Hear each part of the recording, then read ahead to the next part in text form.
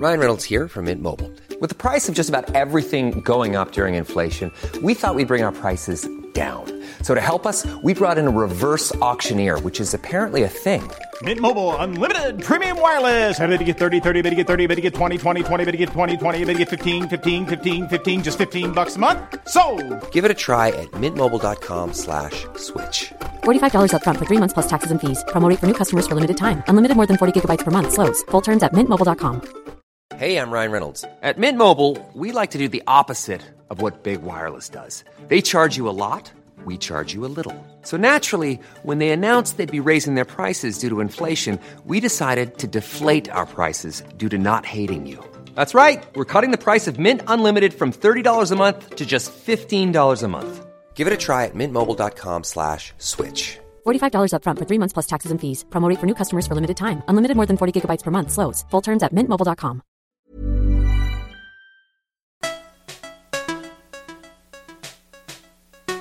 Hi there, you are listening to the Third Coast Pocket Conference, where your next great story begins.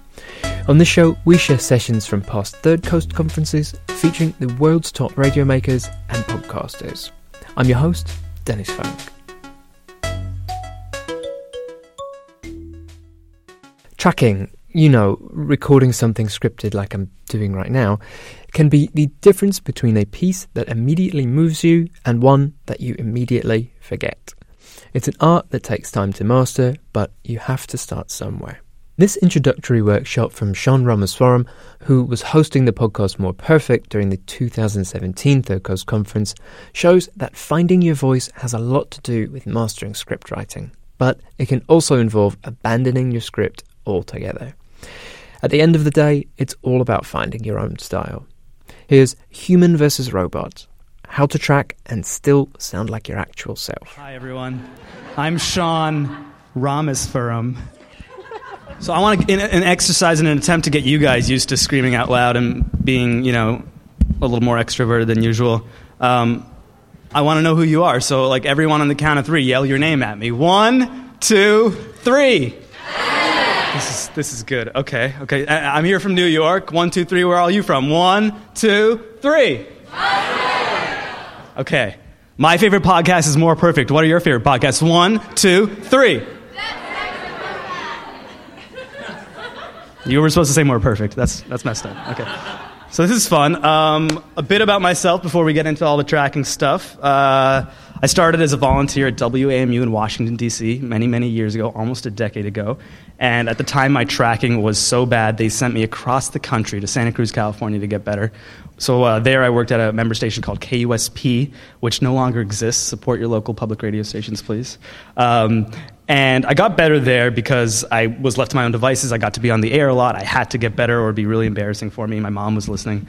But I really started getting better when I started writing in my own voice, and that's the biggest takeaway today. If you have another session you really want to go to and you just want to soak up one piece of information, it would be write to your voice and not to what you think you should sound like, because that will almost never work. But I got lots more detail if you want to stick around for some more.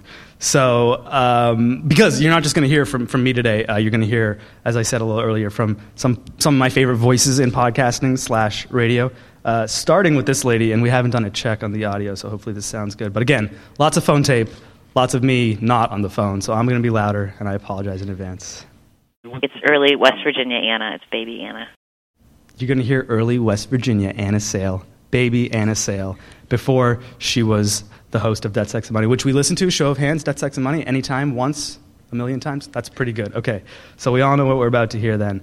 The voice of Anna Sale, but before she found her voice. And what's the piece about? It's about Bruiser Cole, who pulled an old Greyhound bus up on top of a rock that was in the middle of the river in West Virginia and made it his fishing camp. Rumors swirl in Fayette County about just how the bus landed there. Some say a band of college kids pulled it up on the rocks in the 1960s. Others claim the bus was washed out to the middle of the river during a flood. Sit back down here side of it. There you go. The truth is that it was the work of one man, Bruiser Cole, who was in search of the perfect fishing camp.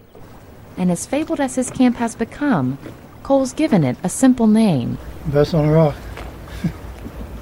Okay, that's what she sent me when I was like, Anna, I want an example of your bad tracking.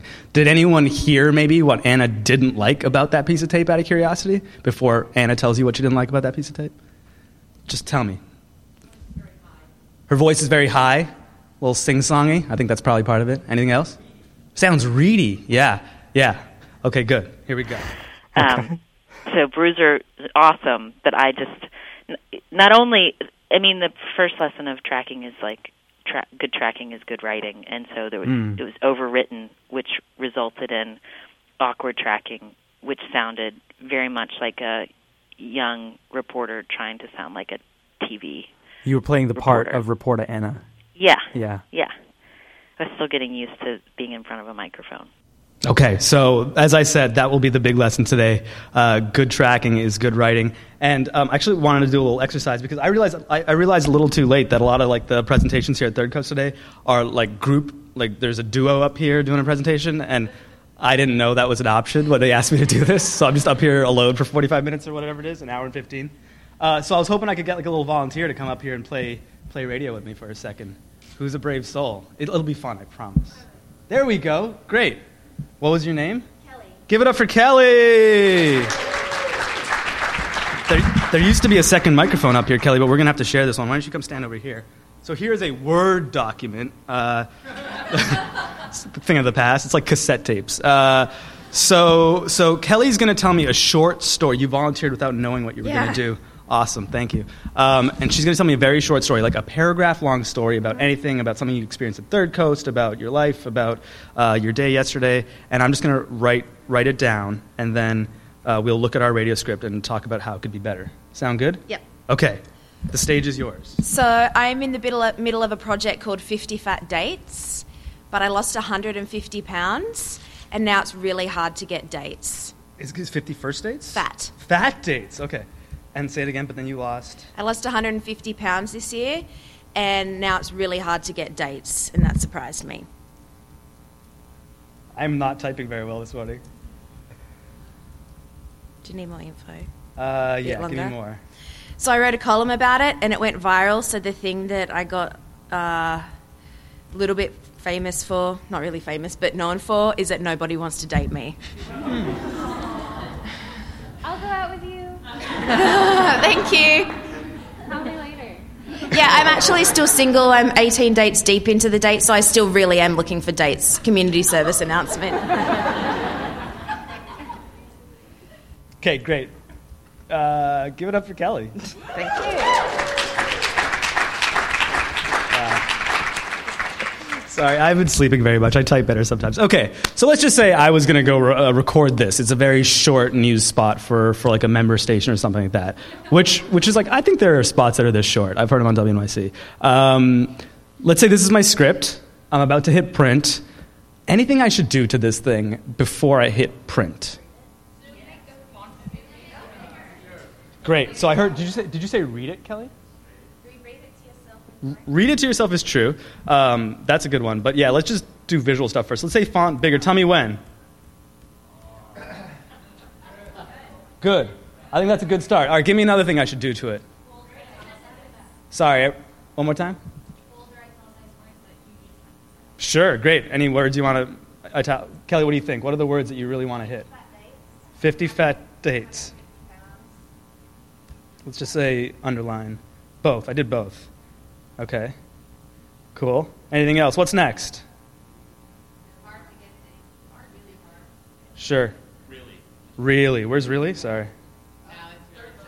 Third line now. It's really. Got it. Great. Okay. What else could I do? Hells yeah. That's the biggest thing. So I teach a lot of tracking at the NYU, and kids come in with scripts that are just block after block after block after block, and that's the worst thing. Because when I get into the studio to read this, even on my best day, I'm like, so I'm in the middle of a project called 50 Fat Dates. I lost 150 pounds this year, and now it's really hard to get dates, and that surprised me. But in my head somewhere, I know I'm just trying to get to the end of that paragraph. And when you're looking at a fat block of text, it's almost impossible to not be just trying to get to the end of it because you want to go do something else. You want to check Twitter. So break it the heck up, right?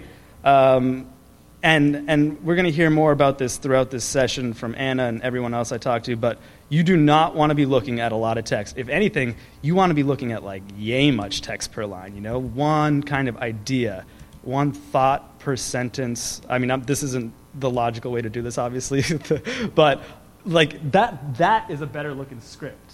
And that's going to get you to a place where you're not thinking too hard about what's next. You're just like in that idea. And at that point, I think you might actually start to sort of improvise and vamp on the spot and then really get to the place where you sound naturel. Cool? Any other big things that you want to change this script right now? Or are we good? All right. So back to Anna Sale. One thought per sentence. Maybe half a thought per sentence, basically. But do you still script the shit out of your show now that you've got like a thing that's built up and people have bought into it? Is it, or can you do you know what you need and you can just speak into a mic, or does that never happen? No, that happens. I think when I'm tracking from a script. So what I do is I do spend a lot of time on the writing, and it's like after reading it out loud at my desk, reading it out loud to Death, Sex, and Money producers, like making it simpler, making it easier to say, making sure it sounds conversational. And then I basically don't, I almost like close my eyes now when I'm actually recording the tracking. Mm-hmm. Because the idea is that after practicing, after getting the writing down, something Emily Botein always says is she's like, just tell it to me. Which is basically saying, like, just abandon your script, right? Yeah, abandon the script, but, the script is thought out, and that's important thinking, but don't be wedded to the ways, the words actually ended up on the page. Yeah. It's more like, I often now, if a sentence is written like, Anna Sale, who lives in Berkeley, told me that she loves talking to Sean on the phone. And I'll just, even if that's on the script, I'll say, Anna Sale, she lives in Berkeley. And she told me she loves talking to Sean on the phone. Mm. Like that sort of thing. Mm-hmm. So it's just like making that in-the-moment transition to telling it. So I don't know if that's surprising to you, that like really spend a lot of time in your script, make sure it's super natural in your voice, and then abandon it. It's kind of a funny piece of advice. It's like, work really hard and then light your art on fire. But I can guarantee you that from Death, Sex, and Money to This American Life to Radiolab, More Perfect, a lot of these shows, that is exactly what's happening. Radiolab, More Perfect, I can speak to more than Radiolab, but it's the same process, so it is the same thing. We're getting to like version 47 of a script, which is insane and painful. And then we go into the studio, and Jad has no interest in what your script says. He wants you to tell him the story as you would in front of a campfire, as you would at a bar. The public radio trope is like, tell it to me like you're at the bar, which at this point I've heard so many times that like it literally just means nothing to me. It's like the adults in Peanuts, But Jad, he's built this into his process. There's something called the brain dump at Radiolab. Does anyone know what that is? Tell me, Barton, what's the brain dump? Brain dump. You did today? You did a brain dump? A couple years ago. Yeah. So, what was that experience? You want to get on a mic? Check. So I did a piece for Radiolab called Neither Confirm Nor Deny, and there was a brain dump with Robert Krulwich, which went on too long and he just left. But because I had so much in my brain that I wanted to So what was the idea? What did you sit with Robert to do? He didn't know the story, so he just had been briefed a little bit, and so he was just like, so tell me how you got interested in this. How did you come across this story? What was it that was intriguing to you? Who did you meet?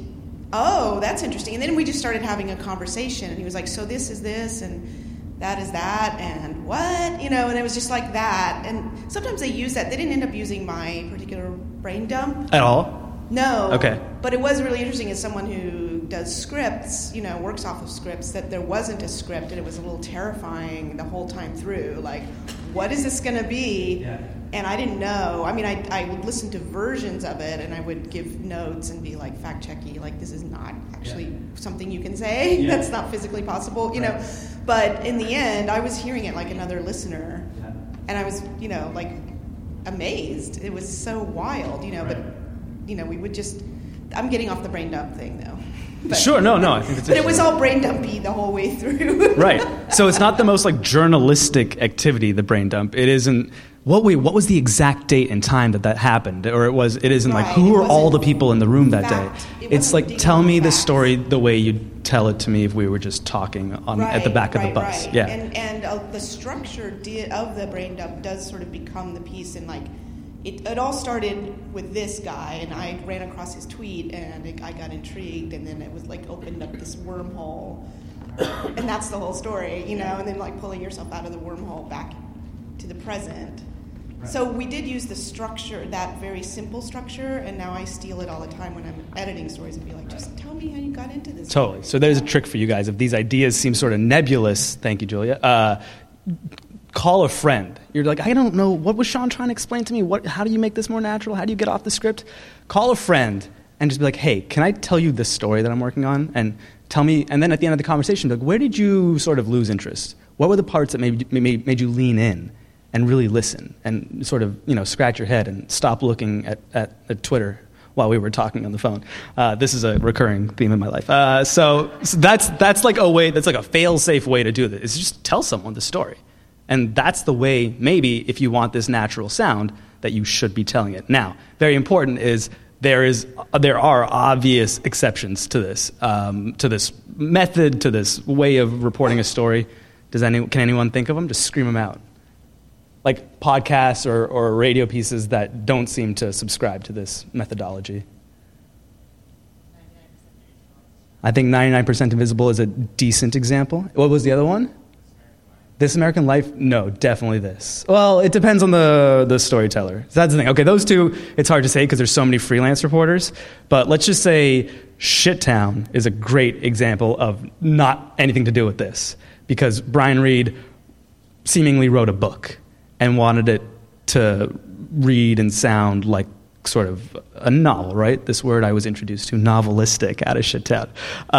That isn't this. That isn't like, turn your script over and abandon it. It is, you slaved away on this script and you want it to sound this way. It should sound this way. I think other great examples of it, to my mind, maybe it's sort of subjective, Home of the Brave, Scott Carrier writes, prose and reads it to you.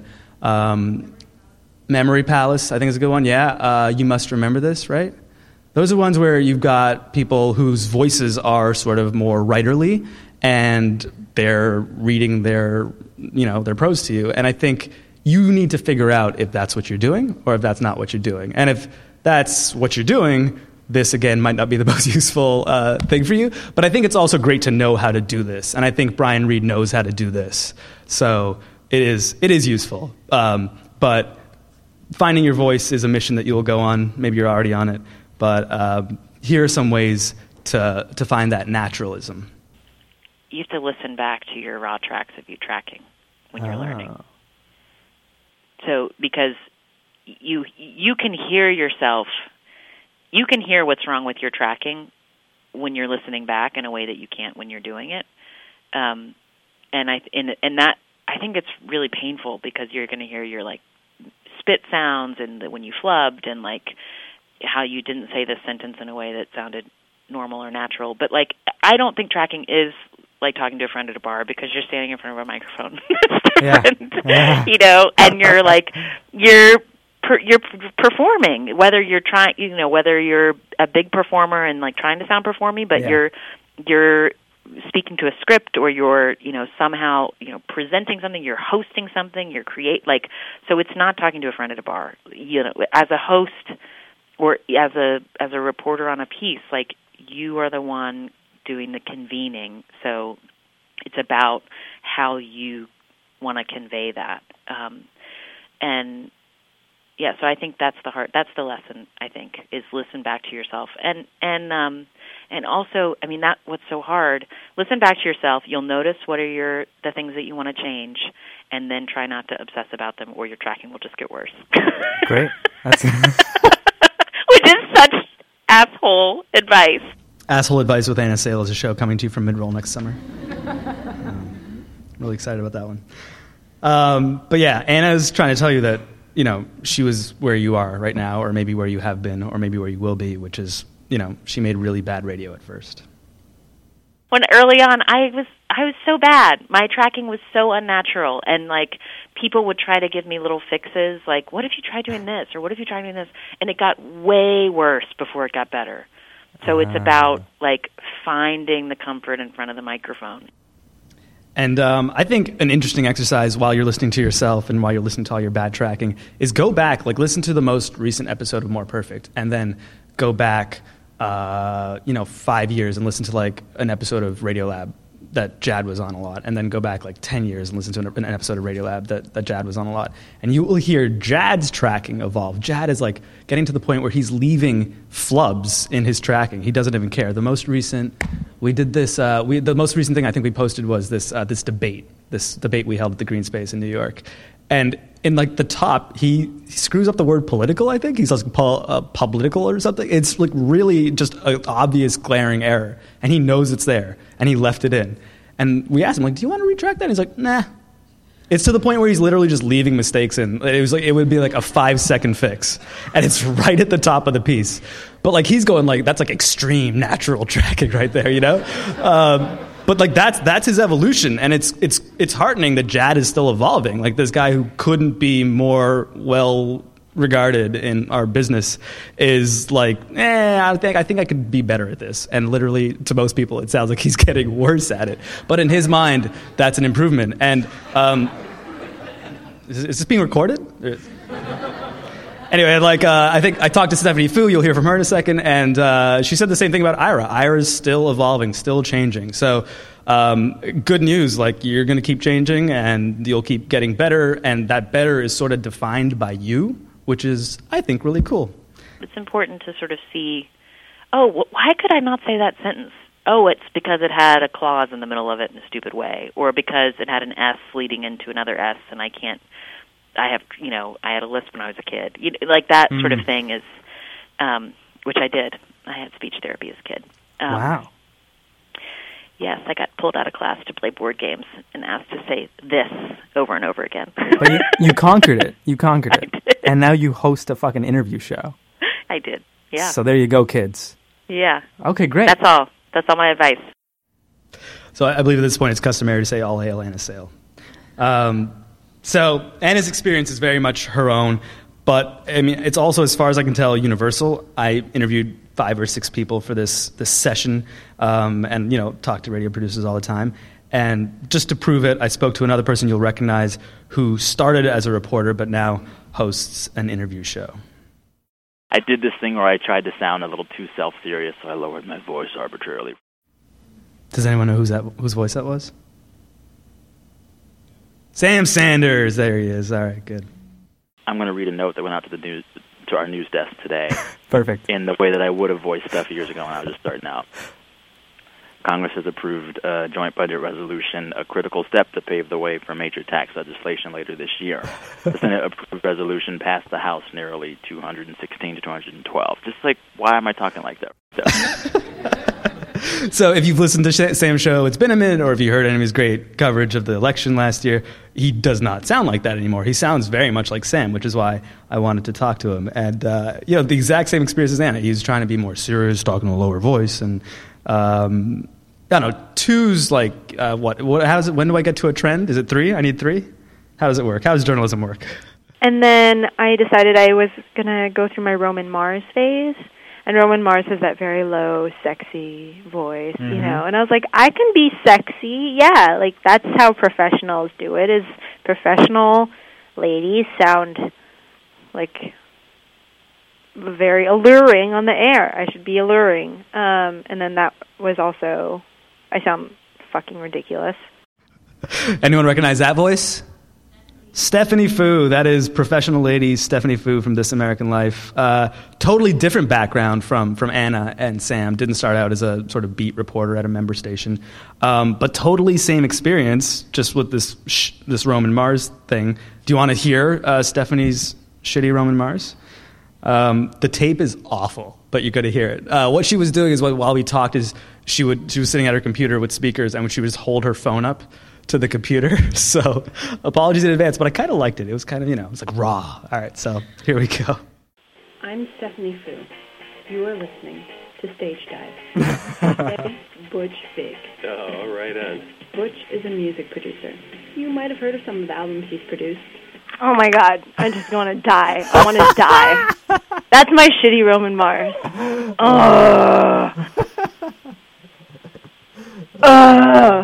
See, this is why it's good to give up on some projects.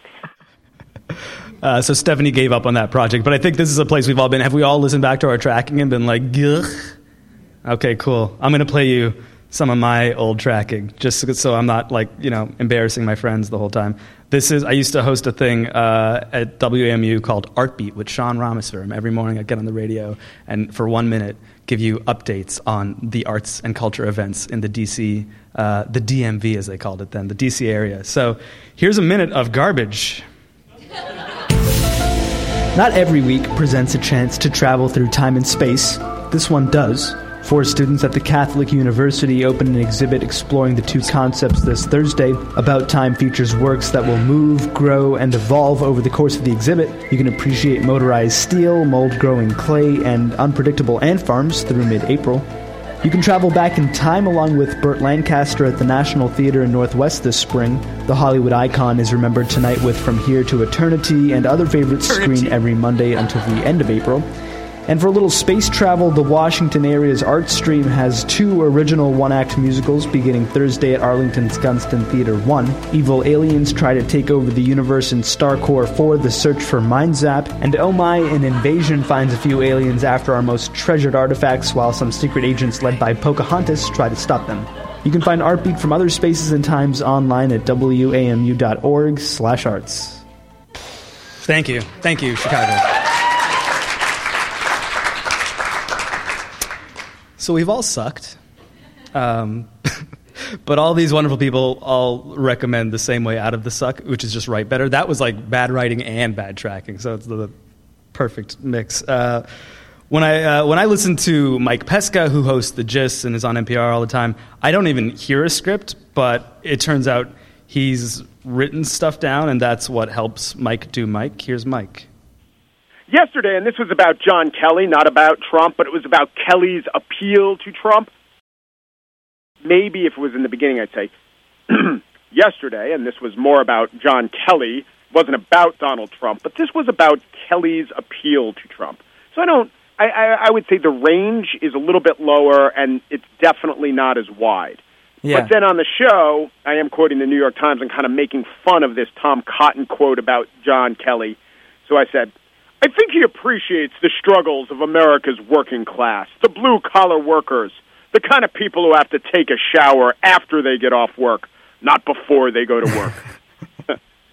So if you don't listen to The Gist or know Pesca's work, this might not make a lot of sense, but I tried to get him to explain his craft, and here's a little more by way of explanation, and if you still don't get it, I'll explain it further for him.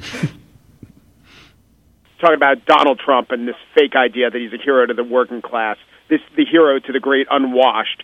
And then if I was talking, I would say, oh, he's a hero to the great unwashed. Oh, wait, isn't the guy a germaphobe?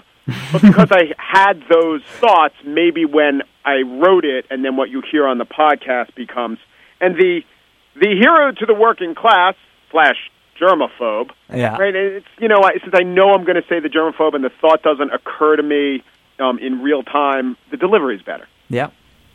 So, did we catch what's going on with Pesca? He just bullet points his stuff so that he can be in dialogue with Pesca when he's recording his tracks. So he basically will really hastily write up some notes for what he's going to say on the mic, and then he gets on the mic. But because he has that foundation, it allows him to vamp and do the thing that he does so well. And he had lots of opinions about how exactly NPR does its thing, which he has a lot of experience in. And he went on a little rant, which is one of my favorite things that he does, about over-scripting, especially in an interview. So here's 1 minute of Mike Pesca on how not to do an interview. Most of the time when there's an NPR two-way, it's scripted. And I would say the vast majority of the time when I say scripted, I mean every single word is written beforehand. Mm-hmm. And if you work for NPR, you could actually go into the central system. It used to be called ENPS, and you could see the thing that the reporter was going to say before the reporter said it. Right. And that always, on some level, offended me. Like, I think it probably keeps a lot of reporters from being bad, and it probably makes the NPR brand what it is, which is a lot of people speaking with perfect subject-verb agreement.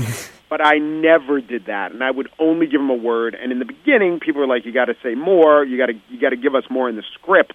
But when I got good editors, and this is important, good hosts who would do it one or two times and know that they didn't have to do it, I would give them the questions and then just give the answers. Good hosts love that, and that also, I think, affects how you think about delivery. So I'm not like trying to just sit up here and talk shit about NPR. I think we're all here on some level because of NPR. But I think you can hear these things that he's talking about when they're done poorly, and it doesn't connect. It doesn't sound very good. It sounds like everyone was in a rush and they just scripted an interview and they're reading a script, which literally, like, the point of a two-way is to have a conversation, and that's not what that is, right? I think we can all agree on that. Does anyone want to dispute that? This is a conversation. So when it's bad, it's bad. When it's done well, you don't notice it, so great. But there are some tropes and some habits that we can break here that I think will result in better radio. And the reason why Marc Maron has one of the most popular podcasts in the universe is because he's just having real conversations with people, right? And so we have some examples to point to that have done the opposite to great effect. So also things that I talked about with some of these guys are just writing tics that they hate. So here's some of that to continue down the road of talking shit. Like, my biggest pet peeve is when people say verdant when they mean green. This is verdant lawn. No, it was green grass. Say it was really green. So, like, that kind of thing. Strip out all of the words that make you seem bougie. It's just, like, say real words. So no big $5 words, but also some of the small words are problematic. I started a question when I was talking to Pesco with, "So what was the thing?" And he was like, "I noticed you started with the so there, and there's that." And you know what? As you said, you started with the word so. I've been noticing there are more NPR reports or public radio reports starting with the word so. Uh-huh. And let's, as an industry, think about that. Never do it again, but with our voice inflection, communicate it. Let's have the listener think we started with so. So, I think Mike is a very, attentive listener, and he's noticed this thing, and it's totally true. If you think about it, and while you're listening, you'll hear it all the time. People going, "So the thing is, blah, blah, blah." And a lot of that stuff is in pre-recorded stuff. So if you think you're doing something that's sort of tropey and overdone, just cut it out. Like, the so might be helping you sound more natural, but you can just clip it off and then have the thing, and you'll be good, and not annoy Mike Pesca, which we shouldn't do. Again, Mike Pesca. Well, I'll give you another one. I don't know if this is done so much, but you'll throw to a cut, and then the reporter will say, "Again, Norm Coleman." Yeah. Don't say again. Like again with the again. We got to stop the again. Okay. I think that I just did that. I was trying to be funny. We do this all the time. Radiolab does this all the time. I've done it on More Perfect. And I think I'm doing it because I hear it on Radiolab, and part of me, like, wanting to please Jad is like wanting to conform to his style. I would stop doing that. Like, don't conform to anyone's style. Conform to your style. I mean, and if that's your style, go for it. But there's like a lot of things we just do in radio because they're done in radio, and this is a great time to question our norms, as we all know. So do it. Do it your way. The reason Radiolab is so popular is because Jad went into a studio late at night and started making the thing his way, and he invented a thing, which is way more exciting than just doing the thing that you hear on, like, your local member station, which love member stations, support member stations. But there's a lot of these things that we don't question, like starting every story with, like, "I'm going to tell you a surprising story." Like, I've heard that so many times. Just tell me a surprising story, and at the end I'll be like, "That was a really surprising story." Stop selling it that way, because every story is being sold that way. And, like, this is a thing that I'm telling you that I am guilty of. I think we say, like, at the top of my most recent More Perfect piece, like, "This is going to be surprising." Hopefully it is surprising, and we like justified that, but you really can just tell a story and, like, not hold the hand of the audience member that hard, and, like, they'll probably be with you. If they're listening, it's got to be pretty bad for them to delete it without getting to the end of it, right? Here's Stephanie Fu, who also has problems with things she hears. I think that the main thing, too, is just to, like, get people to try and not sound like other people. The thing that drives me crazy most often when I'm hearing, like, podcasts It's just people who are obviously trying to sound like they'll do the interview and they sound completely normal in the interview, and then a second later when their narration comes up, they're like, no, I'm a reporter. And I'm like, you're not a reporter. You have a podcast that like 15 people listen to. You don't need to do that. She's not talking about any of you guys, don't worry. But just as a reminder, these are all people saying that they have been there. Pesca has been there. Fu has been there. Sanders has been there. Anna Sale has been there. So it isn't like judgy. It is, we can all do this better. That's the takeaway here, folks. People are writing like they're writing for a newspaper. Like they do this thing when they're IDing someone. They'll be like, "It'll never be enough," says Jeff Smith, author of the book Jeff Smith Says. I can't do that. When do you do the whole "says Jeff Smith"? No one ever says Jeff Smith. Like, don't say that. So what you should say is, Jeff Smith says, da-da-da-da-da. A lot of times we bring people come into a public radio newsroom from lots of different places, and if you came from a print newsroom where they loved your print writing, why would you change it when you went to a radio newsroom unless someone says, hey, do it differently now? Yeah. But it's funny. As long as I've been at NPR, I've never really seen an institutional, system-wide push on better radio writing. Okay. We seem to be very delicate about telling people that their writing's crappy. And we shouldn't be so delicate about it. It's hard to tell someone, or it's hard to say to yourself, my writing's bad. But, like, most of our writing's bad. Right. And that's okay. It can get better. This is where being a radio reporter or a podcast maker is kind of harder, because you have to worry about your writing and worry about your voice and worry about your editing. I mean, we haven't chosen the easiest path to success here, but as I said, even the best in the game are still trying to get better, and that's a great challenge for ourselves. So let's just pretend now that we're fast forwarding ahead 10 years and we're all like pros and we're making the best radio of our lives, say, at This American Life. Life is good now, right? I used to love tracking. I did. Now I feel like I have as everything with This American Life, we are perfectionists. And I feel an intense sense of inadequacy about it. So that's a no. No, it doesn't get that much better, that much quicker. Stephanie still hates tracking a million years later. And let's find out why. I don't know. I feel like maybe I've been relying too much on what other people say I should sound like. Uh-huh. And I should spend more time talking in the studio by myself to myself. So there's some guy in the studio telling Stephanie how to sound better. And I wonder who that guy is. So keep it, I feel like there's two different tones you're going for, and one is more from, really are talking, and the really are talking, they're totally landing. It's really nice. Cool. Okay. So he's telling me that I'm sounding like I'm performing too much and that I need to go for a version that sounds like really me talking. That's good. All these things are good. Just go back and just after just disappeared. There was a kind of I'm not rushing, I'm just telling it to you quality to the early part that I want to get in the second part because it was super good. So just again, don't rush, don't sell too much. Consider you just said, but those people who have just disappeared, just pick up what's in their absence. Again, think about what you're saying. Don't rush, keep it real. Pick up that reminder. Don't rush, keep it real.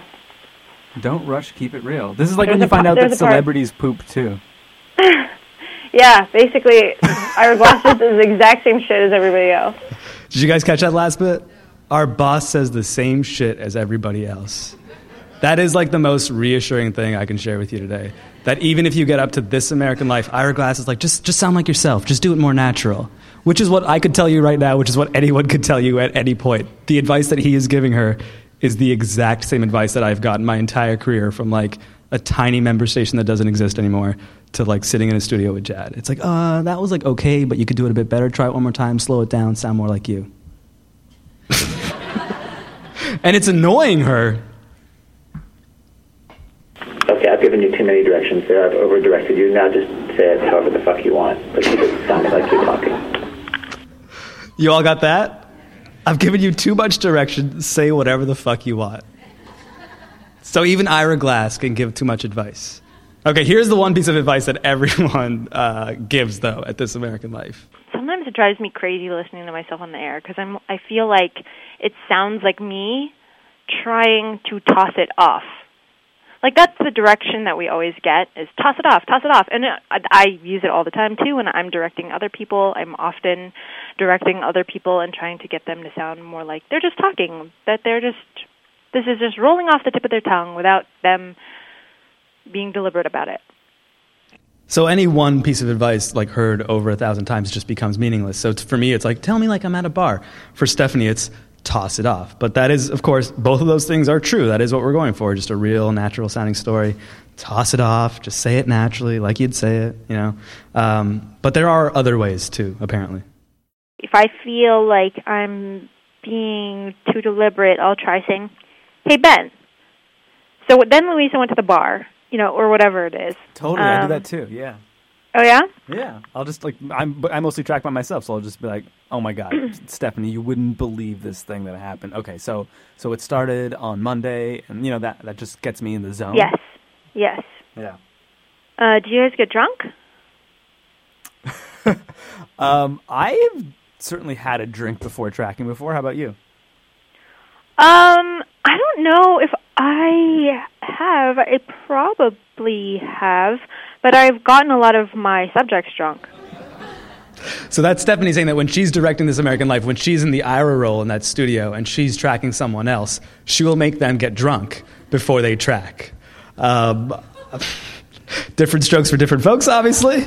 I think a thing that is helpful for me that has worked many times is I've tracked a lot of stuff alone. When I used to do a podcast at Studio 360 called Sideshow, I would just be there at like 11 at night doing like my final tracks and stuff, and I'd just be there by myself. I would sometimes listen to a song. That would help me a lot, like listen to like a favorite song that like really animates me and gets me feeling pumped, and then go in there and track, and it just like loosens you up. You're just trying to forget yourself, forget your, you know, anxieties, your neuroses, and whatever you do to get there is good. I wouldn't drink coffee personally. I think that's like the wrong direction.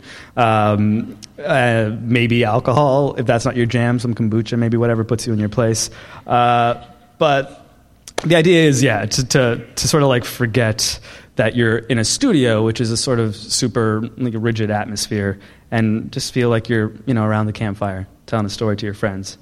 Another thing that's super important is posture, and I talked to some people about that. So here we go. Was there a moment for you where you like heard a piece that you made, or even when you were on This American Life for the first time, let's say, or something, where you were like, I finally fucking sound like Anna Sale, reporter? No.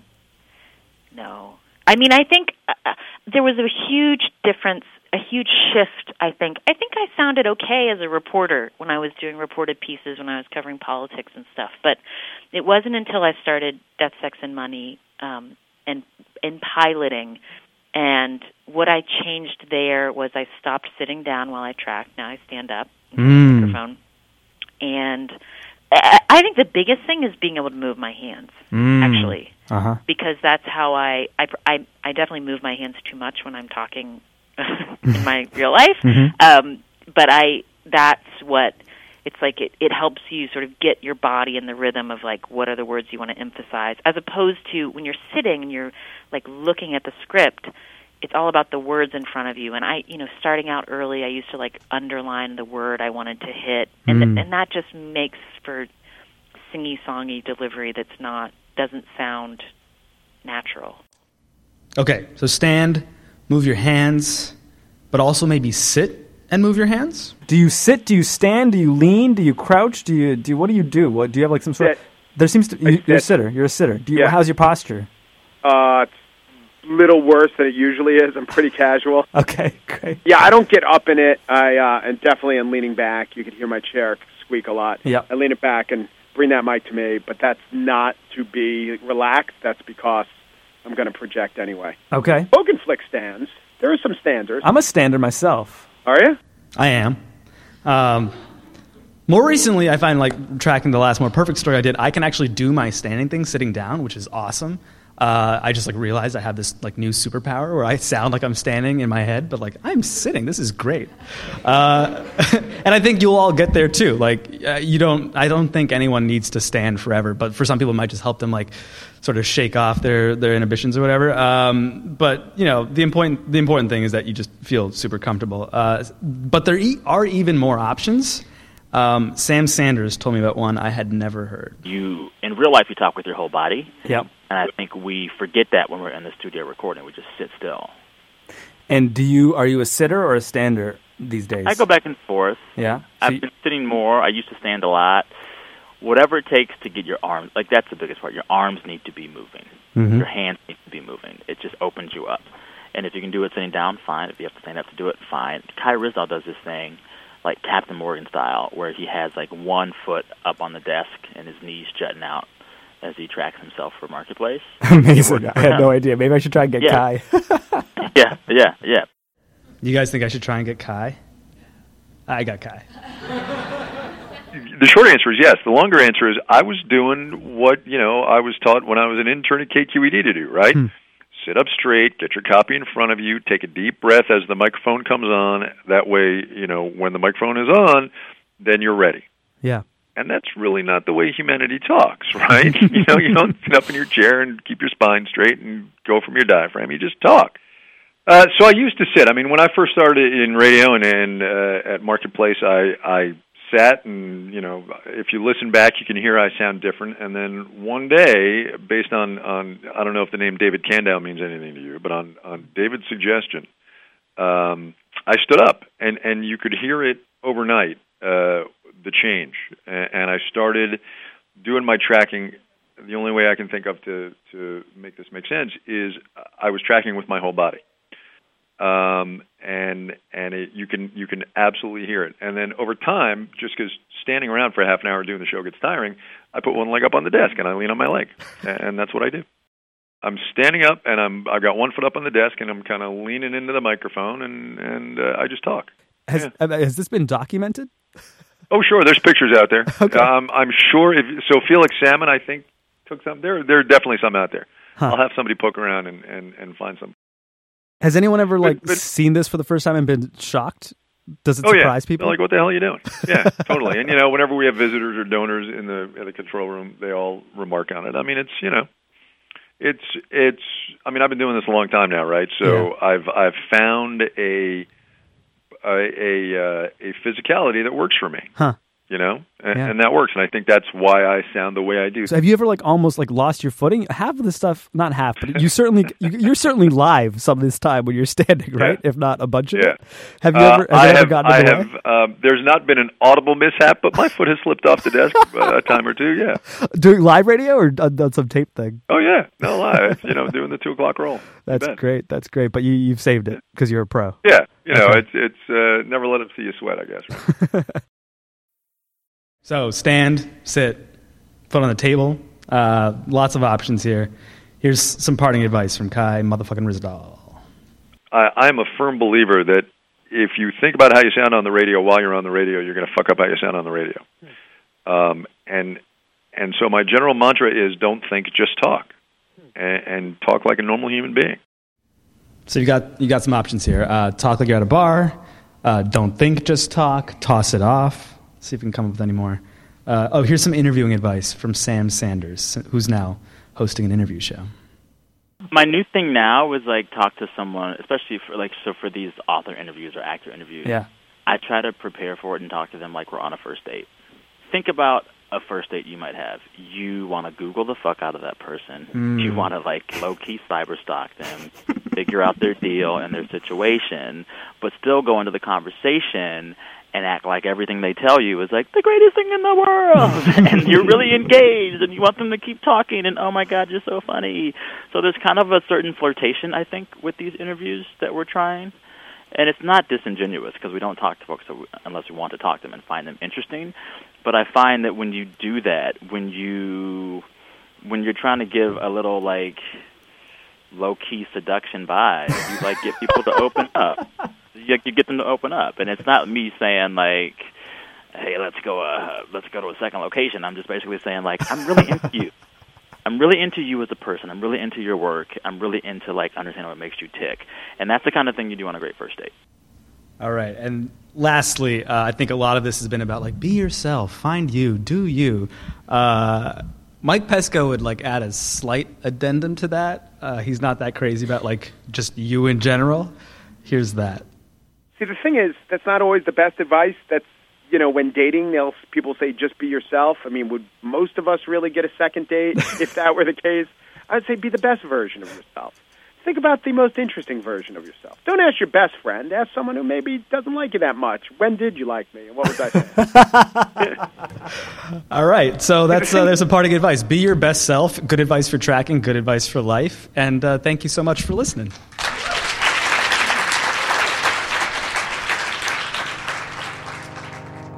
Hey there, we're going to take a quick break, and we'll be back with the Q&A from this session in just a minute.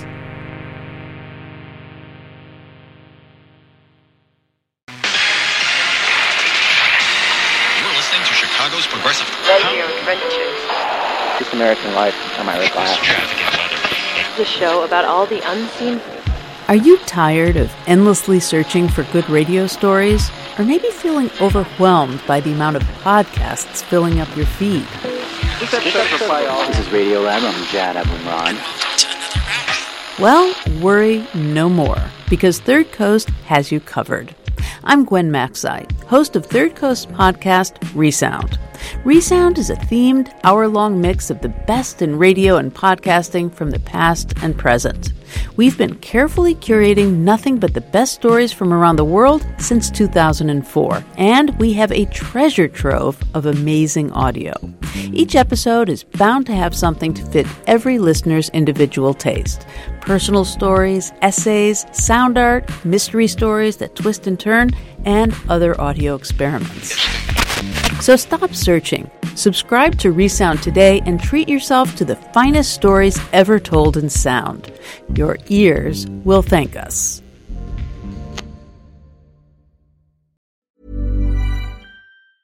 Hey, I'm Ryan Reynolds. Recently, I asked Mint Mobile's legal team if big wireless companies are allowed to raise prices due to inflation. They said yes. And then when I asked if raising prices technically violates those onerous two-year contracts, they said, "What the f*** are you talking about, you insane Hollywood ass?" So to recap, we're cutting the price of Mint Unlimited from $30 a month to just $15 a month. Give it a try at mintmobile.com/switch. $45 up front for 3 months plus taxes and fees. Promo rate for new customers for limited time. Unlimited more than 40 gigabytes per month. Slows full terms at mintmobile.com.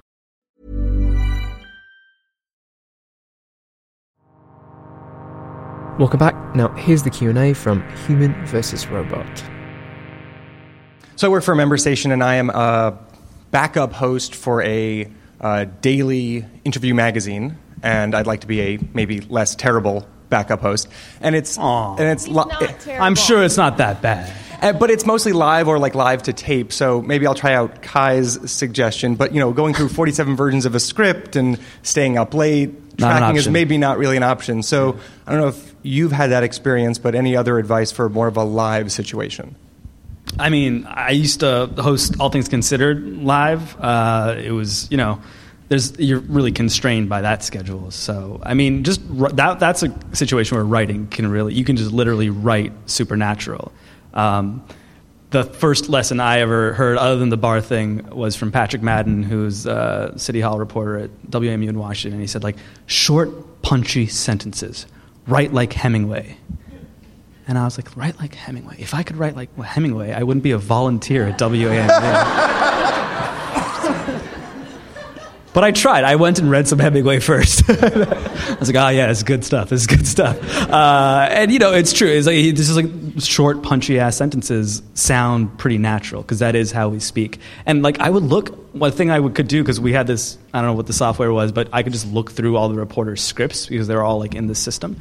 And there's just, ums and ers and, all these ellipses. It doesn't even look like English. When, these, beat reporters who are doing this all the time, who are, my heroes, they write in this crazy language. And we've been conditioned, journalists, to, write really well. And they're just breaking down sentences into, 4 words, ... line break, 4 words, ... line break. And that, I think, is what a really good radio script should look like.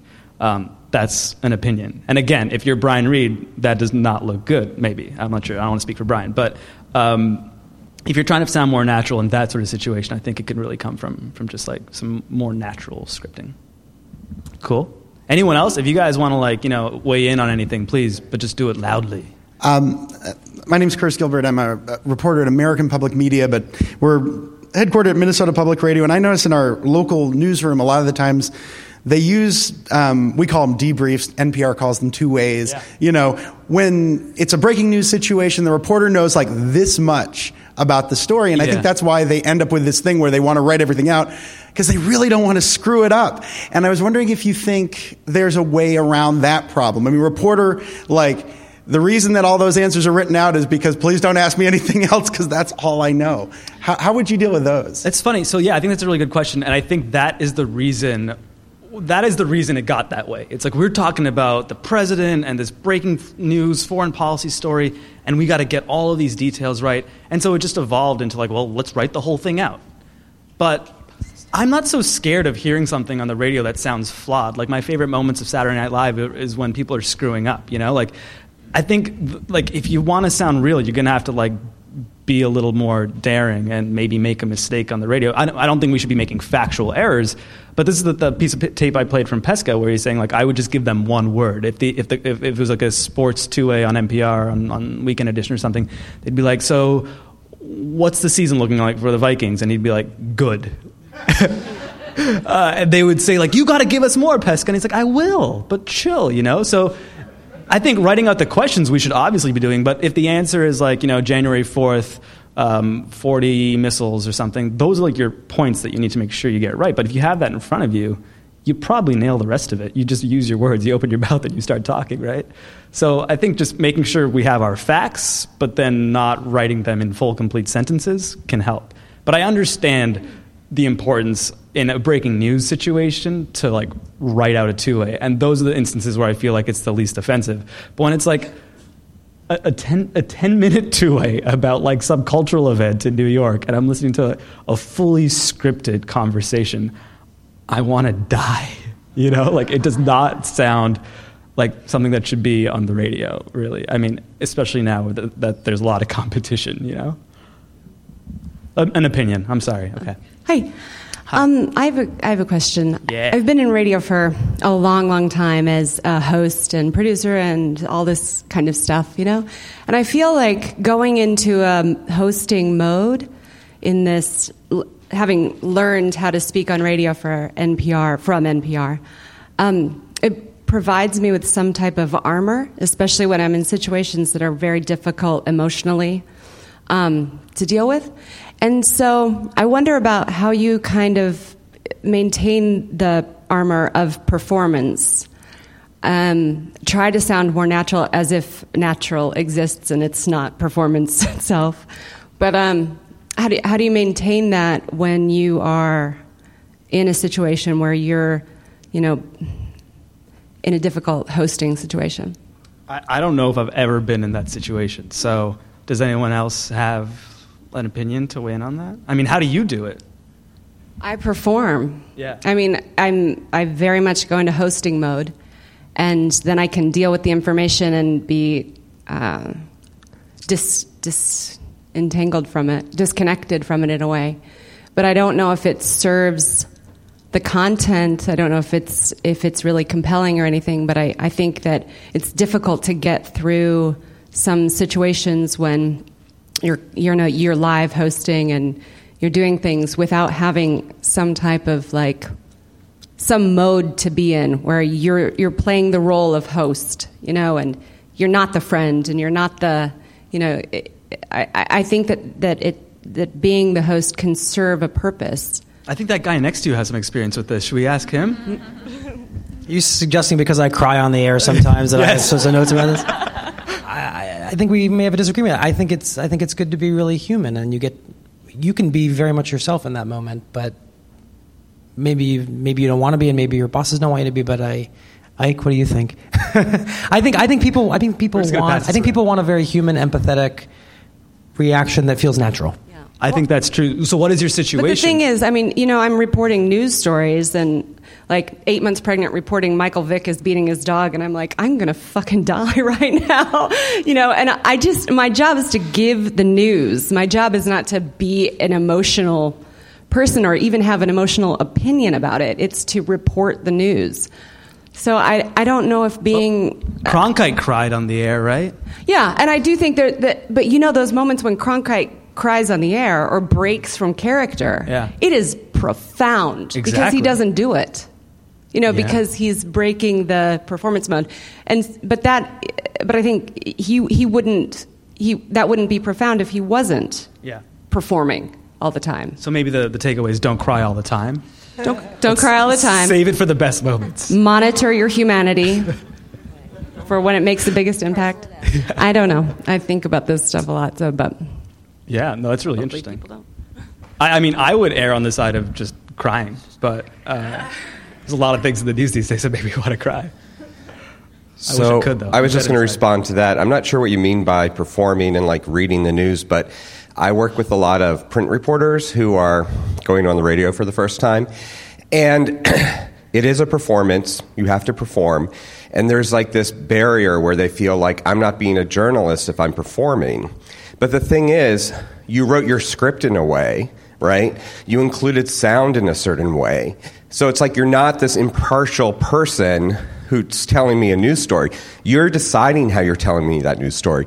And you need to use your voice in a way to tell me that story too. And there's nothing wrong with that. It's only going to make the delivery better. It's only going to make people more interested. Nailed it. Sure, please. Should we wait for the mic, though?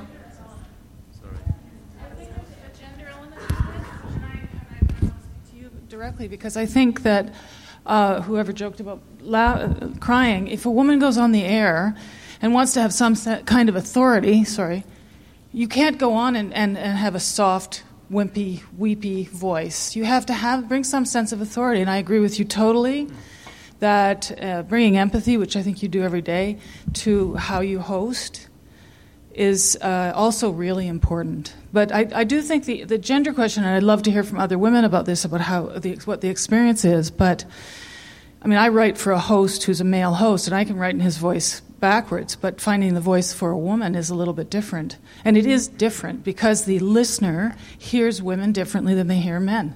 And men walk in the room with authority right away. And they can cry then. and not be seen. And I know you were joking, but anyway... But I also think, if I may, a question I was asked when they asked me to do this session was like, so what are your thoughts on vocal fry? And my thought is that we should never talk about vocal fry. So, like, I would say that the person who's getting upset when someone cries in the air, especially a woman, if they think, this woman's, like, not professional, that's the problem. I know, but it's a big problem in the outside world for women and how it hurts, right? But maybe if we all cry more, the problem will go away. And I'm not joking. I'm serious. I think... So how come it's always the guys who are saying, maybe if we cry more, maybe we do more ourselves, and it's the women who are saying, in my experience, there's a problem with that. Well, obviously because we get a pass, right? But I mean, I think if we all start accepting the fact that we shouldn't be listening to the people who are calling women out for vocal fry, or even, like, I didn't talk about vocal fry today because that's not a thing that we should be worrying about. And the one great thing about podcasting is we're no longer working in an ecosystem where you need to sound. You need to have a Kai Rizdal voice. You need to have this $1 million radio voice, right? Everyone's voice now matters more than it used to. And that makes this a very exciting time to be making radio. So, but yeah, if more women want to speak to this, please. I think a host who's really achieved this really well is Robin Young from Here and Now. And she recently did an interview with a family who had lost a few family members in the California wildfires. And it was a long two-way. I don't know if it was 10, 12 minutes with one of the surviving family members who was waiting outside the emergency room to find about the fate of some of these family members. And I would just encourage you to listen to that because I think Robin Young does a great job of being a serious host and is incredibly empathetic when it's necessary and is unafraid to. And you hear her in this interview, like you'll hear her say, oh my God. And like, wow. And she's taking it in and it's so terrible. And I loved it, and I think it was totally appropriate. And any other kind of unempathetic response would have been totally inappropriate at that moment. So I encourage you to go to that. And then there was one other piece she did, might have been 2 years ago, where 2 children got locked in a chest, like at home, there's chests that open, and then they lock inside, and they suffocated. And she, at the end of that interview, said, and I'm going to go home, and I'm going to open up my chest, and I'm going to destroy it, that lock. And she's a mom. And so I just point to her as somebody who I do think that women hosts can be serious, and they can also be empathetic, and we don't have to make a choice. And I'd encourage you to just be your true self. And let's not forget that the gold standard of radio interview is still Terry Gross, who shows her emotion all the time. Mind you, your situation with Michael Vick sounded like much more contained and like a short news piece, but I think there are great examples of women who are allowed to show their emotion in public radio and do it all the time. And Terry's still the best interviewer, right? I mean, I am HO, but yeah. I would also just trust your listeners to pick up on your breathing. I think that that's a really important thing, and I mean, as a big consumer, I hear it all the time, and it changes my emotions when I'm listening. So, Dr. Shawn, I want to talk about the psychology of tracking, because what I tend to do is, unfortunately, leave tracking to the last minute when I have big deadlines, and something that I love to do, I end up hating doing it. And I find that I get stiff and angry and frustrated when I'm trying to sound that I love my material and I love broadcasting, and aren't I happy about what I'm doing? Yeah. So do you have any tips about how you can, when you get really frustrated and you can sense that your spirit is closing down, what are some ways, and we can talk about this afterwards, I mean, I'll pay you. Yeah. How can you just open back up again so that you can do all of these wonderful things like find your voice and whatnot? This is an experience that's going to be different for each individual, for sure. But don't track in those circumstances, for sure. Let's start there. If at all possible, I would not track at the last minute. It's more perfect. That question reminds me of our experiences there, which, I spent a year on and off making my last story for that show. So I tracked that thing so many times. And in the piece, you can hear tracking from November of last year, from April, from August, which is an insane luxury that not everyone has, and I realize that. But then the funny thing is that Jad will then, if we're doing pickups for the episode before it goes out, the night before at 1 a.m, we'll be tracking stuff at 1 a.m. when everyone is just so exhausted. But he loves that stuff. He loves you're exhausted, I don't give a shit anymore take. So it can be an interesting thing. It can propel you in the right direction. It can also go terribly wrong. But I mean, if you have the time and you have the luxury of time, then I would say, track it multiple times if you really care about the piece, and then you'll have options. And as Anna said, listen back to your tracking. I did this thing there and this thing here, so I'm going to take that piece and that piece, and and I realize that some of us are beat reporters who don't have any of that time, and I'm sorry. Does that answer it? Was that good? Anyone else weigh in? Ways to psych yourself out? Oh, sorry. Oh, hi. Hi. So I just wanted to point out, that keep your form in mind. That live radio, live broadcast is very different from reported broadcast, pre-recorded broadcast, which is different from on-demand listening. All those contracts with listeners are different, and so I'd urge the people who are live hosts to give themselves some slack, especially when you're coming up against a clock and you can't open that can of worms. But as an editor, when I'm editing scripts, part of what my job is to think about what did the listener just hear, and are you acknowledging that before you move on? So a lot of it is just what is going, if you do have the luxury of pre-recording, is what is the thing that the listener is just hearing? And very often when we're tracking, we'll play the tape of down the line to the reporter or the host, and that is so useful, especially with people who are new to recording themselves, is to just re-enter that moment when you did that interview and you had that laugh, or you hear the song and you're like, God damn, and it's those moments. Radiolab tries to capture them a lot too, I think, where those little tiny reactions to acknowledge the emotion that you just raised in a listener can be huge in terms of your authenticity and just the feeling that the listener is staying with you, and you're not just okay, anyway, so now the next thing, So that's another tip, to try to listen to your tape, or at least have someone read you the script if you can't line up the cuts, and just that adds so much, I think. Yeah, and I wouldn't be intimidated by the scale of what you're doing compared to what we're doing, or that kind of thing. I mean,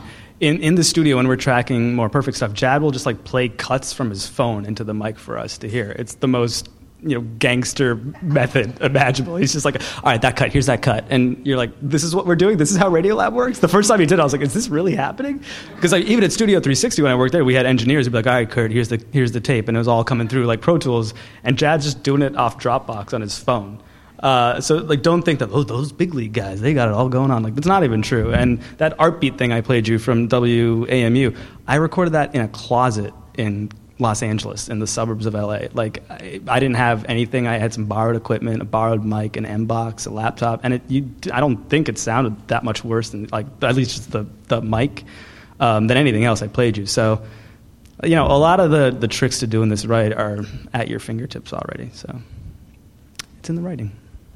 So I just wanted to talk about a little bit performance aspect. I work with a lot of voice actors, and I'm often the engineer in the room and a fly on the wall for directors who direct those voice actors. And I'm going to throw an idea your way about getting performance out of a script. And we often create products that are meant for just everyday language, very direct, speaking to people. And we break up the line breaking that you showed in the beginning with the Word document. It's exactly how we parse out the language. Yeah. Our approach, though, so we get an hour or two with the voice actor, but we want them to sound as natural as possible. We have them read through the entire script without breaks a couple times, just so they can get a sense of the pacing, so speaking to the form of what you're doing. And then we go piece by piece and have them read 3 times. Yeah. Give me cold, give me hot, give me just right. All right, let's dig in, think about it this way. So there are 2 things there. One, you get the full script in a good chunk to hear what it sounds like in a 90-second format. And then you get the digging into each individual piece. And then we have them go back again and read through it twice. So that last time, they know what the pacing's like, they know what the emotion's supposed to be like. And then having a director in the room, so somebody that's always leading you, that's a third party, is especially the most helpful. And I don't say anything because I'm the engineer, but most of the time when I've been able to direct, it's always helpful to have 2 or 3 people there listening and having the input. So just that comes back to, like, do you have the luxury of having 2 or 3 people sitting around, right? Correct. So Anna Sale does, you do. Most of us don't. And even and as Stephanie said, so there's reasons to do both, but as Stephanie said, like, she thought she was better at tracking when it was just her in a studio in Oakland making snap judgment. And then now that she's got Ira in the room, it's kind of a pain, right? And I feel the same way. When I go to the studio at 1 a.m. with Jad to finish up the episode of More Perfect, and he's like, all right, give me this thing. And I'm just like, I don't want to do this in front of you right now. But like, in the back of my head, that's always there. Like, I'd rather perform for this, like, sort of abstract audience than for you right now in this situation, because I'm just looking at you like, you're Jad, it's 1 a.m, you've got kids, what are we doing here? Like, but so I think, for different people, like, that might be helpful, and for other people it might be harmful to getting, like, a really natural read. But is that what you're going for with voice actors, is like a really natural sort of, it is? Okay. But just the ability, mostly it's just the multiple times of reading it in different spaces and in different chunks. You get a lot of your mistakes out of the way, and the unnatural parts are excised. So getting that to the natural point is difficult. Yeah. Even if you're doing it by yourself, this is a technique that can work. Do you find that they get better as time goes on, or worse? They do? Yeah, totally. Especially it's a script they've never seen before. Huh. So they didn't write it, they've never seen it, they come down and sit down and read through. Yeah. That's the professional acting side of them. But what the writer wants out of it is difficult. So in this way, you're playing 2 or 3 roles on your own. So you have to judge yourself. But what Anna was saying is you go back and listen and find, that sounded really funny, so you re-record it. Yeah. Give yourself the options up front is helpful. Yeah. Great. Thanks. Yeah. One more. I have a complaint and an observation. Great. My complaint is that I think I heard it today, and I know I heard it on the long-form podcast, where Ira Glass was denying that many reporters sound or try to sound like him when they read. And I think I heard it again in some of the tape you played of like, hey, we all try to do our own thing here. So I just want to get that out, that I hear it, and I hope a lot of other people hear that too. One observation, though, in thinking about like why that is that so many people on This American Life take on a certain affectation, is that I think there's a real character that's been developed for that show that I'm seeing not just as reporter, but reporter as detective, where the detective is constantly trying to make sense of the newest piece of evidence and to bring up the next piece that doesn't make sense that they have to then track down as a detective. And so my suggestion, because so many people are sort of starting their own shows and building their own characters, is maybe think about that as, to what degree am I playing detective, or there are other types of characters that I'd like to play. And still, you can be a narrator or be a sort of host of a show. But I think there's a broad range of archetypes maybe that you can latch on to do that. Sure. And this gets back to the whole thing with finding your voice. I mean, there are a lot of little Iras out there, there are a lot of little Jads, and it makes sense because they made incredible shows that influenced us all. But the reason we all love those shows is because they didn't sound like another thing, right? So go make your thing, and we'll all love that.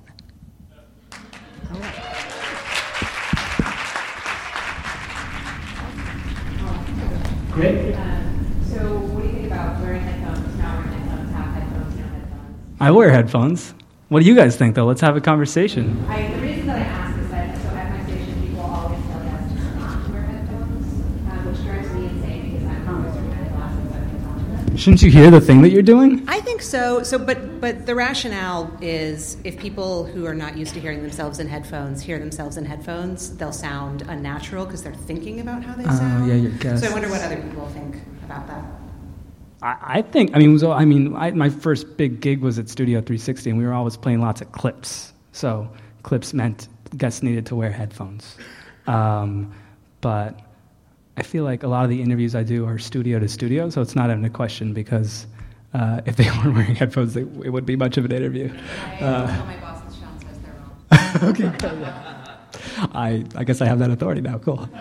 Hi. Do you have any tips for writing in and out of tape and tracking in and out of tape so that you're complimenting the tape instead of just repeating it or emphasizing it? Just things you think about to go in and out of the tapes that you're playing. I mean, variations on a theme is very important. So I think when I'm listening to podcasts and I hear someone go and here is the tape, and here is the tape, and here is the tape, I don't want to hear the tape anymore. I want it to feel a little more natural. Personally, I think this is part of the find your voice sort of adventure that you're all going to go on, or already on probably, is figuring out what works best for you. But I'm most recently coming out of this More Perfect experience where I think we find every possible way to go in and out of tape throughout the piece. I mean, sometimes you're, IDing ahead, sometimes you're IDing behind, sometimes you're not IDing at all, sometimes something. What you think about writing to it so that the content of what you're saying is about to come before what they're going to say to kind of when you're writing, I guess, is more. So you mean how much should I hold your hand into the tape? Yeah, I guess so. Yeah. I mean, I think that can be up to you too. Lead with tape, right? Show, not tell.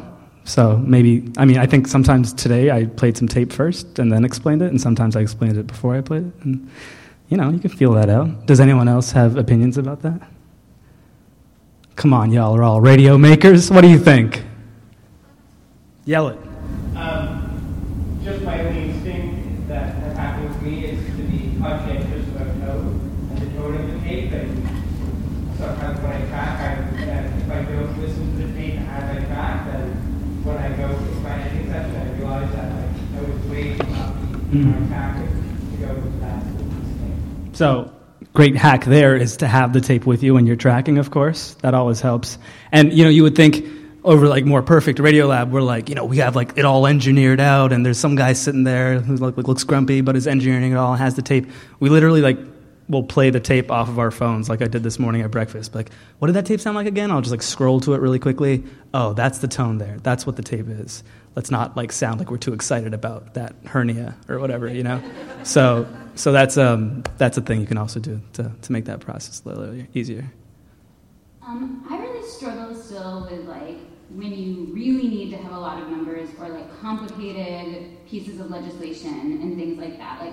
How do you give that background that requires some amount of jargon, but you don't want to sound too jargony, and your listeners you might know about this issue so well, but your listeners might know nothing, right? Yeah, that's a good question.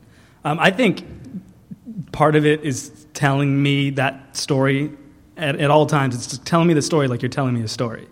And like if you were telling me the story and my eyes started to wander away while you started mentioning a bunch of numbers, a bunch of names, like you might tell it just a bit differently, like, but break it down to just its essentials. Again, one idea per sentence. So if it's a number, just give me the number, explain it. So one of the things we had to do this season on More Perfect was like explain an algorithm, basically, explain a formula, and we did like 3 or 4 drafts of it because it was like, well, do people get it? Do people get it? Do people get it? And then Jab was like, okay, now I think we get it. And I was like, okay. And then people listened to it like, I didn't get that at all. So I don't know like if I can tell you how to perfectly do that, but I mean, in cases where things really need to be explained, don't be afraid to explain them. And then just the other thing is like, don't over-explain something that's super simple. Like, to use your phone, you touch the button, and then, like that would be unnecessary. But, Pesca told me about when he was working at NPR, someone told him that he had to explain that a 3-pointer was worth 3 points.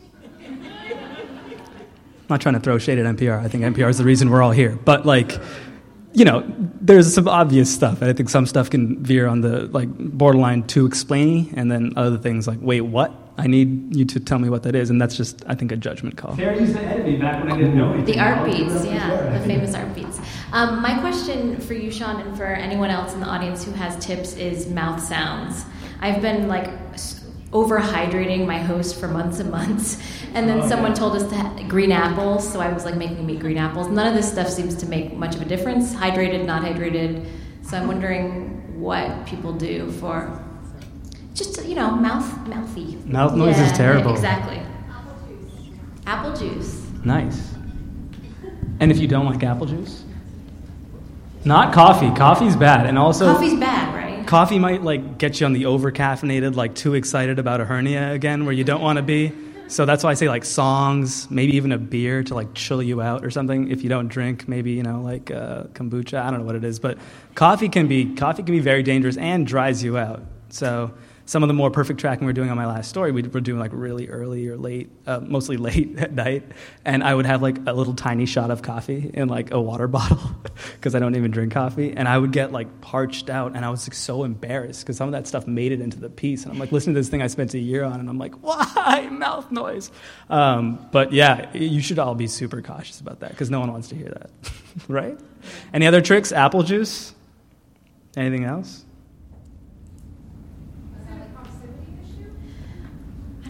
Our mics are really sensitive. Yeah. It could. Yeah, we try that. Yeah. I mean, never be afraid to like if you're not live to stop an interview and be like, "Can you drink some water?" Oh yeah. Believe me. That's very, very it's like important. Floating away. Because like you have one shot at this interview, you don't want to be like, "That mouth noise really sucks. Let's do it for another 45 minutes.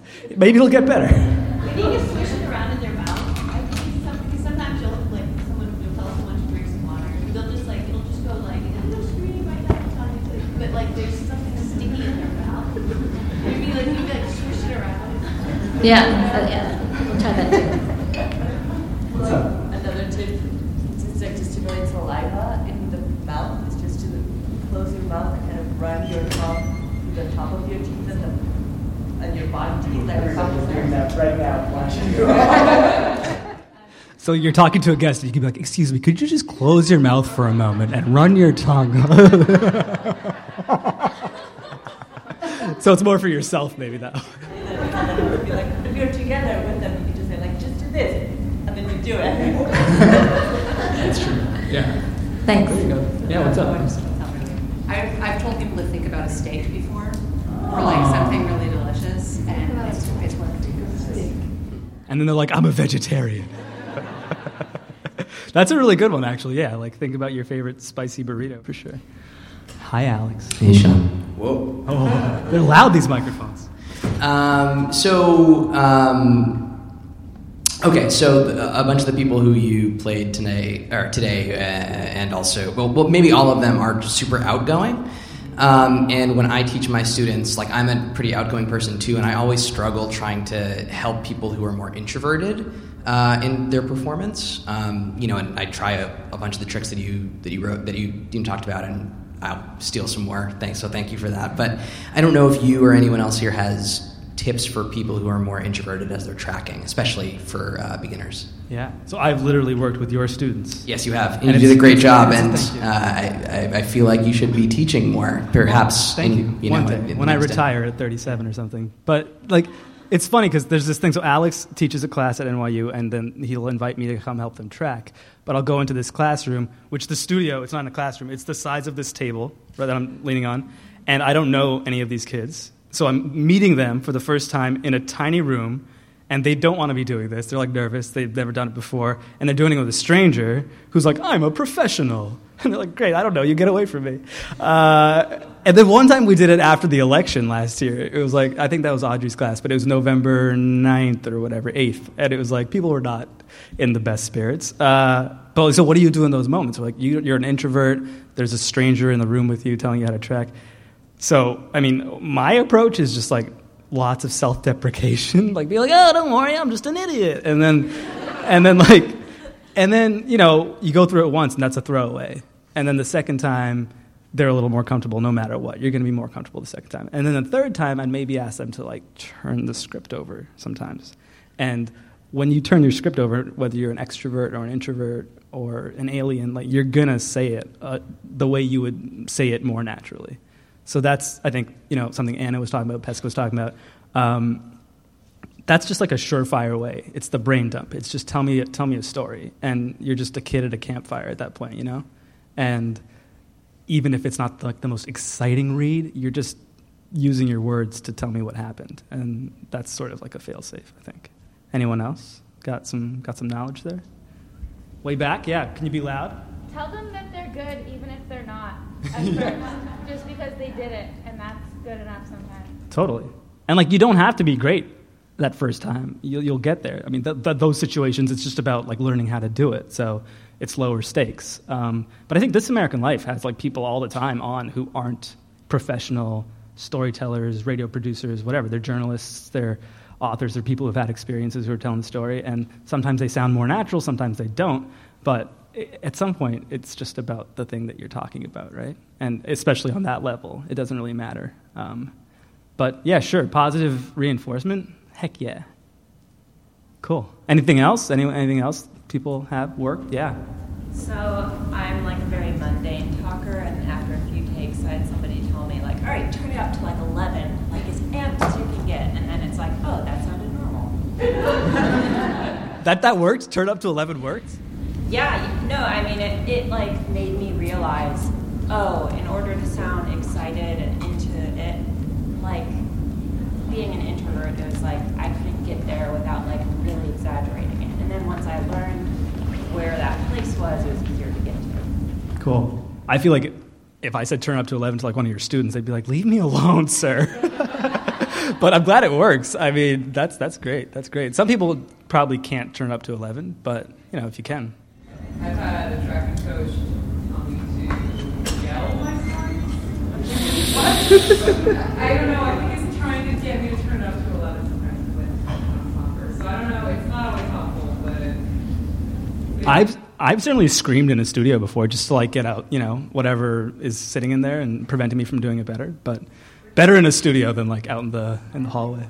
Other things? Yeah, what's up? So by the time I'm on like draft 52 of my story and I'm like ready to track, I like have no joy in it anymore. Like the jokes that I wrote in like draft 6 like aren't funny to me anymore. So it's not so much a like sounding natural, it's sounding like that you like what you're doing. So any tips for like, I've had colleagues like just sit in the booth with me and listen, which sounds like a terrible, like I'm sorry that they have to do that just to tell it to another person, but are there other tricks that you use to find joy? I mean, if something feels stale to you, I would ditch it, you know? Yeah, that thing's not going to get better. It's going to get worse probably. But I think the colleague thing is actually what should work, but instead of just like, it shouldn't be static. Anna, professional she is, was talking, there's another piece of tape that I cut, but it isn't just Emily in the studio with her, although now she's in Oakland and her producers are in or she's in Berkeley and they're in New York or whatever it is, but they're like always there feeding back constantly. Like, Anna, just tell it to me like this, tell it to me like that. And that should help. I mean, everyone does it, so I assume it's working some of the time at least. But, like, not just, okay, so Mooj, here's the story, whatever it is.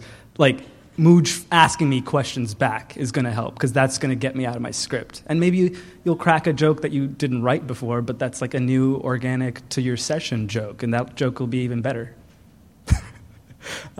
That helps. I mean, a lot of like the bantery stuff you hear on Radiolab and More Perfect, as far as I know, is organic stuff that might have happened in the studio. So if you hear like Jad laughing at something I said in like my latest episode or something, it's because I actually just like made him laugh in that moment, which is obviously harder and easier for some people, but that there's bound to be. And another thing I should say is like you don't want to expect like, let me go track for 20 minutes and it'll be done. Like some of the tracking that we do on these shows takes forever, and like people have like 3-hour tracking sessions. Do you want to get on the mic? Yeah, like follow-up question, sorry. Does it help to like step away from the script for a few days, or like do you just say like, this is going to be my tracking day and I'm going to be in here all day, I'm going to do what I need to do? No, I think it totally helps to get away from it, and also to track over and over. And like then you eventually your story might have this tracking was from 2 months ago, and this thing's from like yesterday, and this thing's from like a week ago. That's totally fine, I think. I mean, if you have the time and the luxury, if you're doing like a daily grind, that's probably not going to happen. But certainly at the like level of like More Perfect and whatnot, there's tracking from like a year ago sometimes, and then tracking from a week ago, which is bananas. So I do a lot of live radio in addition to tracking and two-ways and things like that. And I'm curious if you or anyone here has advice on, we all have verbal tics. I feel that I get a lot more response to that, potentially because of my gender, where I'll do a live show and then I'll get emails that are kind of amazing. But it's hard because you're trying to sound natural in the moment, and I think this can also work even if you're putting down your script and trying to be a little more extemporaneous. So I'm just curious, like, how do you stay in the moment but try not to sound uneducated or say something over and over again that bothers people? I think we should all, as a tribe of radio makers, worry less about trying to sound uneducated or whatever that is. Like, that's just some old world shit that we don't need to pay that much attention to. Like vocal fry, like that should not be a thing that we're talking about. That's like your voice, not your voice. But if you have vocal fry, just own it. Like I don't think like Kai Ryssdal has a very traditional like radio voice, and that's fine. That's Kai Ryssdal. But like producers and reporters on his show have whatever radio voice, and I think do you. And I cut out this Pesca rant that I thought was funny, but maybe not so relevant. But he talked about scripting two ways. If you listen to Morning Edition or All Things Considered, local, national, whatever, you will hear scripted two ways. You'll hear a conversation between your Morning Edition All Things Considered host and maybe a reporter, where sometimes, if you're listening carefully enough, you can hear like that the entire thing is scripted. And sometimes it's done really well, and sometimes it's not. And Pesca was ranting about it because he said that he would just give the hosts and producers one-word answers. They'd be like, here are the questions, here's what I'm going to say in one word. So like, what does this season mean for the Vikings? And he'd be like, good. And they'd be like, what are you going to say? We need to know what you're going to say so we can prep our host. And he was like, no, you don't need to know what I'm going to say, because like I did my homework and we're going to have a good conversation. And now I'm not trying to knock prepping out a conversation about foreign policy to every last word, because you need to make sure you get it right on a really short turnaround.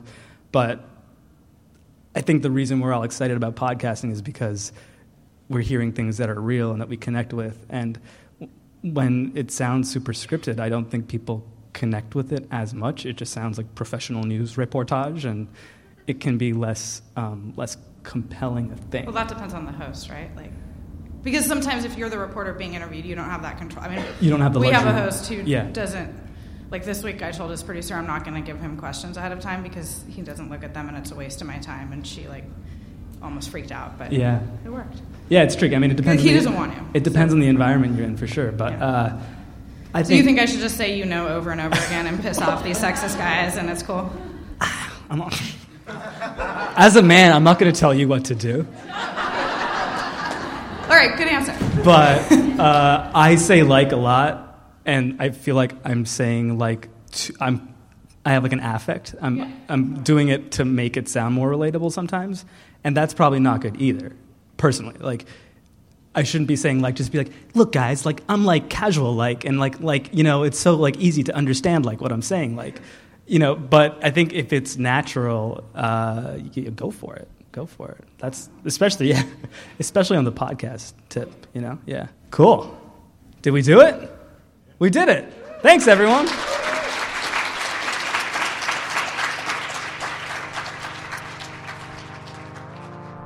Thanks for listening to the Third Coast Pocket Conference.